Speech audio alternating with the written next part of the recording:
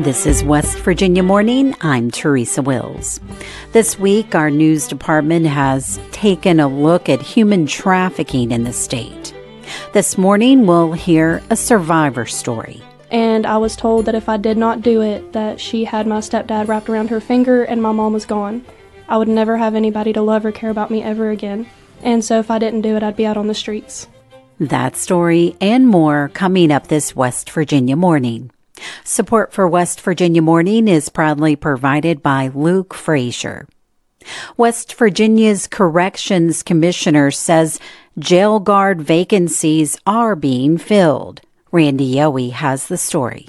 While West Virginia remains in a corrections emergency, with hundreds of National Guard members helping fill the ranks, progress is being made. In a Wednesday media briefing, Department of Corrections Commissioner Billy Marshall said since May of this year, 227 had graduated from the Guard Training Academy, with another 52 currently in class. Marshall said a new recruiting campaign is working, and changes in the 6-week class, getting recruits out on the floors at 2.5 weeks, is giving recruits and supervisors decision-making experience. It's really allowed the individual to get within our facilities behind the doors to see if they're cut out for this kind of a work. In mid-October, Marshall said there were 990 jail guard vacancies statewide. He now says facilities in Mason and Kanawha counties are fully staffed for the first time in as long as he can remember. For West Virginia Public Broadcasting, I'm Randy Yowie in Charleston. Mountaineer Gas says it has restored 100% of water-filled gas lines on the west side of Charleston. But many residents are still without heat, and the outages are taking a toll on the community. Brianna Heaney has the story. Margaret Marr sits in her home with an overcoat on and space heaters placed around the room on Charleston's west side. Her fluffy Persian cats are curled up in tight balls. The temperature outside is 28 degrees. She had a pump in her furnace replaced an hour before, but the floors are still ice cold from the 18 days she spent without heat. She says she's worried it'll break again. It had different parts replaced by contract crews, but she says it hasn't stayed on for more than 15 minutes before it goes out again. You hear about on the news, 1,100 people are all set now, their heat's on. No, our heat is not on, It makes me angry when I see that on the news. We're still suffering over here. The gas outage that lasted around 2 weeks and affected 1,500 Mountaineer Gas Company customers was caused by a West Virginia American Water line break. The water infiltrated the gas lines. Mountaineer Gas said that the 46 miles of gas lines affected have been dried and fully restored. However, many home appliances, like water heaters, furnaces, and stoves, were damaged or destroyed when water entered the gas lines. And because of it, many households, like Mars, are still without hot water or heat. Jay Marino owns one of the contracted companies responsible with getting water-damaged appliances fixed or replaced. His office's garage is filled with boxes of new water heaters and furnaces. Outside, he has dozens of water-destroyed appliances that his crew took out of homes. Yeah, we're doing daily what we would typically do in a week. Wow. That's the extreme. That's the extreme. And you never see this. You would never see this volume. Since the early days of the outage, his company has been carrying triple the caseload they normally do. And he says his teams have been working non-stop. They're working 14, 15 hours a day. They haven't stopped in 2 weeks. They worked through Thanksgiving. We gave them a couple hours off for dinner, and then they're back at it. The west side, where the gas outage occurred, is a lower-income neighborhood of Charleston, with a high percentage of residents who are people of color. Marr believes that other more affluent areas would have had a different response, but because of preconceived notions about her neighborhood, she thinks the crisis has not been treated with urgency, leaving her and other residents in the cold. Because it's the west side, we're still sitting here. You know what I'm saying? On November 21st, the Charleston City Council wrote a letter to the Public Service Commission asking them to delay or reject A proposed rate increase for both Mountaineer Gas Company's 4% increase and West Virginia American Water's 22% increase. It reads, "While this small action would not make the West Side residents whole, it would at least allow them to avoid another drastic rate increase, as they are still recovering from a severe service interruption that was costly to them," the council said in the letter. City Councilman Larry Moore signed the letter. His entire district was without gas. On Saturday, November 25th, a house burned down after multiple portable heaters were attached to an outlet by an extension cord, which became overloaded and caused a fire. 2 people were hospitalized and 4 were left homeless. Moore says the cost to people's health and property, as well as the likely increase in people's utility bills due to the use of portable heaters, are all reasons why the PSC should consider waiting to approve an increase that would cost his already struggling community more money. Hopefully it sheds light and then they can see that the infrastructure needs worked on bad before, our rates go up. Can we get the infrastructure fixed?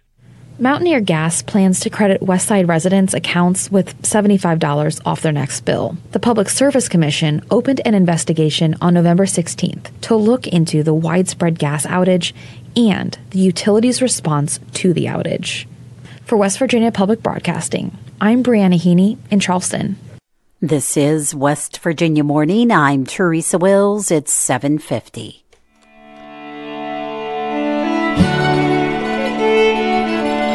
Becoming mostly sunny today, highs in the 50s. Increasing clouds tonight with low temperatures in the 30s. Tomorrow, a chance of rain, highs in the 50s. Support for WVPB is provided by Solar Holler, helping Appalachian businesses and nonprofits control their energy costs by producing their own solar power. More at solarholler.com.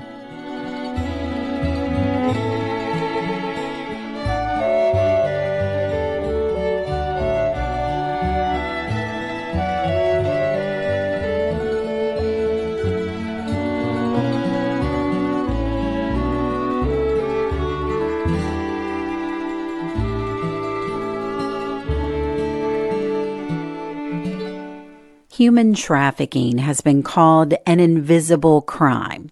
It's often difficult to identify and harder to prosecute.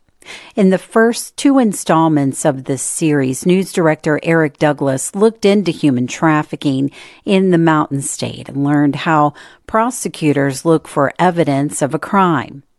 For the final story, we'll hear from Jane Doe. She is a human trafficking survivor. We have agreed to change her name to protect her identity. A warning, there is no explicit language in this reporting, but some of the topics may be difficult for some listeners. When federal prosecutors released arrest information on the people involved in trafficking Jane Doe, it made national headlines because one of the perpetrators was the police chief in the small town where they lived. They've taken 3 years of my life telling a story that wasn't even true. There was missing parts of it, and I just want to be able to fill the missing pieces with what actually happened. In Doe's case, her stepmother sold her to a man for sex. That man should have been someone she reported the crime to, not the other way around. Both people have been convicted for their crimes. The stepmother has been sentenced, but the man has not received his punishment yet. Doe's birth father struggled with addiction and was out of the picture. Then Doe lost her mother to cancer, and her stepfather eventually remarried. Her stepmother used that as leverage. And I was told that if I did not do it, that she had my stepdad wrapped around her finger and my mom was gone. I would never have anybody to love or care about me ever again. And so if I didn't do it, I'd be out on the streets. Doe's stepfather wasn't arrested in connection with this human trafficking case, but Doe says she felt like she was on her own. No one would believe me. I was just a girl who lost her mom. I was always accused of making up stories, that it was always my fault, that I asked for it, that I wanted it, and I never did. It made me hate myself that people looked at me that way. At one point, Doe even attempted suicide. But despite everything she went through, she has come through the situation stronger. It made me who I am today, and without that, I don't know if I could face what life throws at me. So I cope with it day by day. I don't want to think about it, but the only way to move on from it is to think about it and put the pieces back together of what was broken. As it turned out, once she came forward, Doe developed a new support system. One of those people was Tracy Chapman. In the federal system, federal crime victims have certain rights and services that they're entitled to and that they deserve under federal statute. And my role is to work with survivors of crime who are going through the criminal justice process, to educate them about the process and what to expect, to be their advocate throughout that process, making sure that I'm coordinating with the assistant U.S. attorneys, with case agents, with probation in the courts, making sure that the victim's rights are afforded, making sure that the victim is aware of what those rights are. One way victims' advocates help is by making sure victims are prepared to exercise the very important right of letting their voice be heard at sentencing. The following is Jane Doe reading the victim statement she wrote for her stepmother. She originally read it in court, but this was recorded in the public broadcasting studios. This one was towards my stepmom. It says, "You were supposed to be a mother figure in my life when my mom passed away. You have 4 beautiful babies of your own, yet you still hurt me, a kid. I know that you would never want this to happen to one of your kids, so what made you think it was okay to do it to somebody else's? I was supposed to look up to you in life as a parent, a role model, a mother figure. I was supposed to trust you and put my faith in you that you would never do something so wrong that it caused me so much pain. My life fell apart when everything happened, and you didn't seem to notice nor care how it affected me. You knew what you were doing is wrong, but you did it anyways. I don't sleep at night. I don't trust anyone. I don't even know who to look up to for guidance anymore because I no longer have any parents. When my mom passed, all I wanted was a mother figure. Someone to talk to about boys and female things that girls don't want to talk to their dads about. Instead, I couldn't trust you or come to you with anything, because in your eyes, I was nothing more than a pawn, a piece of material that could be sold for money. I was 17, a kid, a human being with feelings, and none of that mattered to you. I really wanted a family, somewhere that I felt like I belonged, and living there, I never felt more like an outcast, a burden, a waste of space. I felt like no matter what I did, I would never be more than just a materialistic pawn for you to use and abuse how you pleased with no consequences or rules set in place for your behavior. You ruined who I was, and you took everything from me. Everything except my voice to speak up. Had I not spoke up, who knows how many more people would have gotten hurt because of you. But because of me, you can't hurt anyone or use anyone as a pawn for money ever again. You broke me, but I'm rebuilding what you broke, and I will become the best version of myself despite what you put me through. I'm no longer a victim. I'm a survivor." And after reading that, I told her I forgave her. Doe said she didn't fully understand or believe everything that happened to her until she testified in court. And that is the day that I completely broke down and realized that this is real. It happened to me, and I cannot change the fact that it happened to me, but I can change how I move forward in life and what I make of myself. What would you suggest if someone's going through this? How would they reach out to get help? The pain that it causes you, I know that you wouldn't want to see anyone else go through it.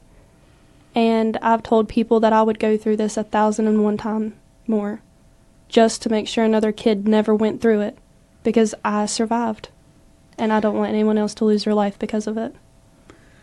For West Virginia Public Broadcasting, this is Eric Douglas in Charleston. This is the final story in our 3-part series on human trafficking in West Virginia. Visit our website to hear the first 2 stories or find links to more information.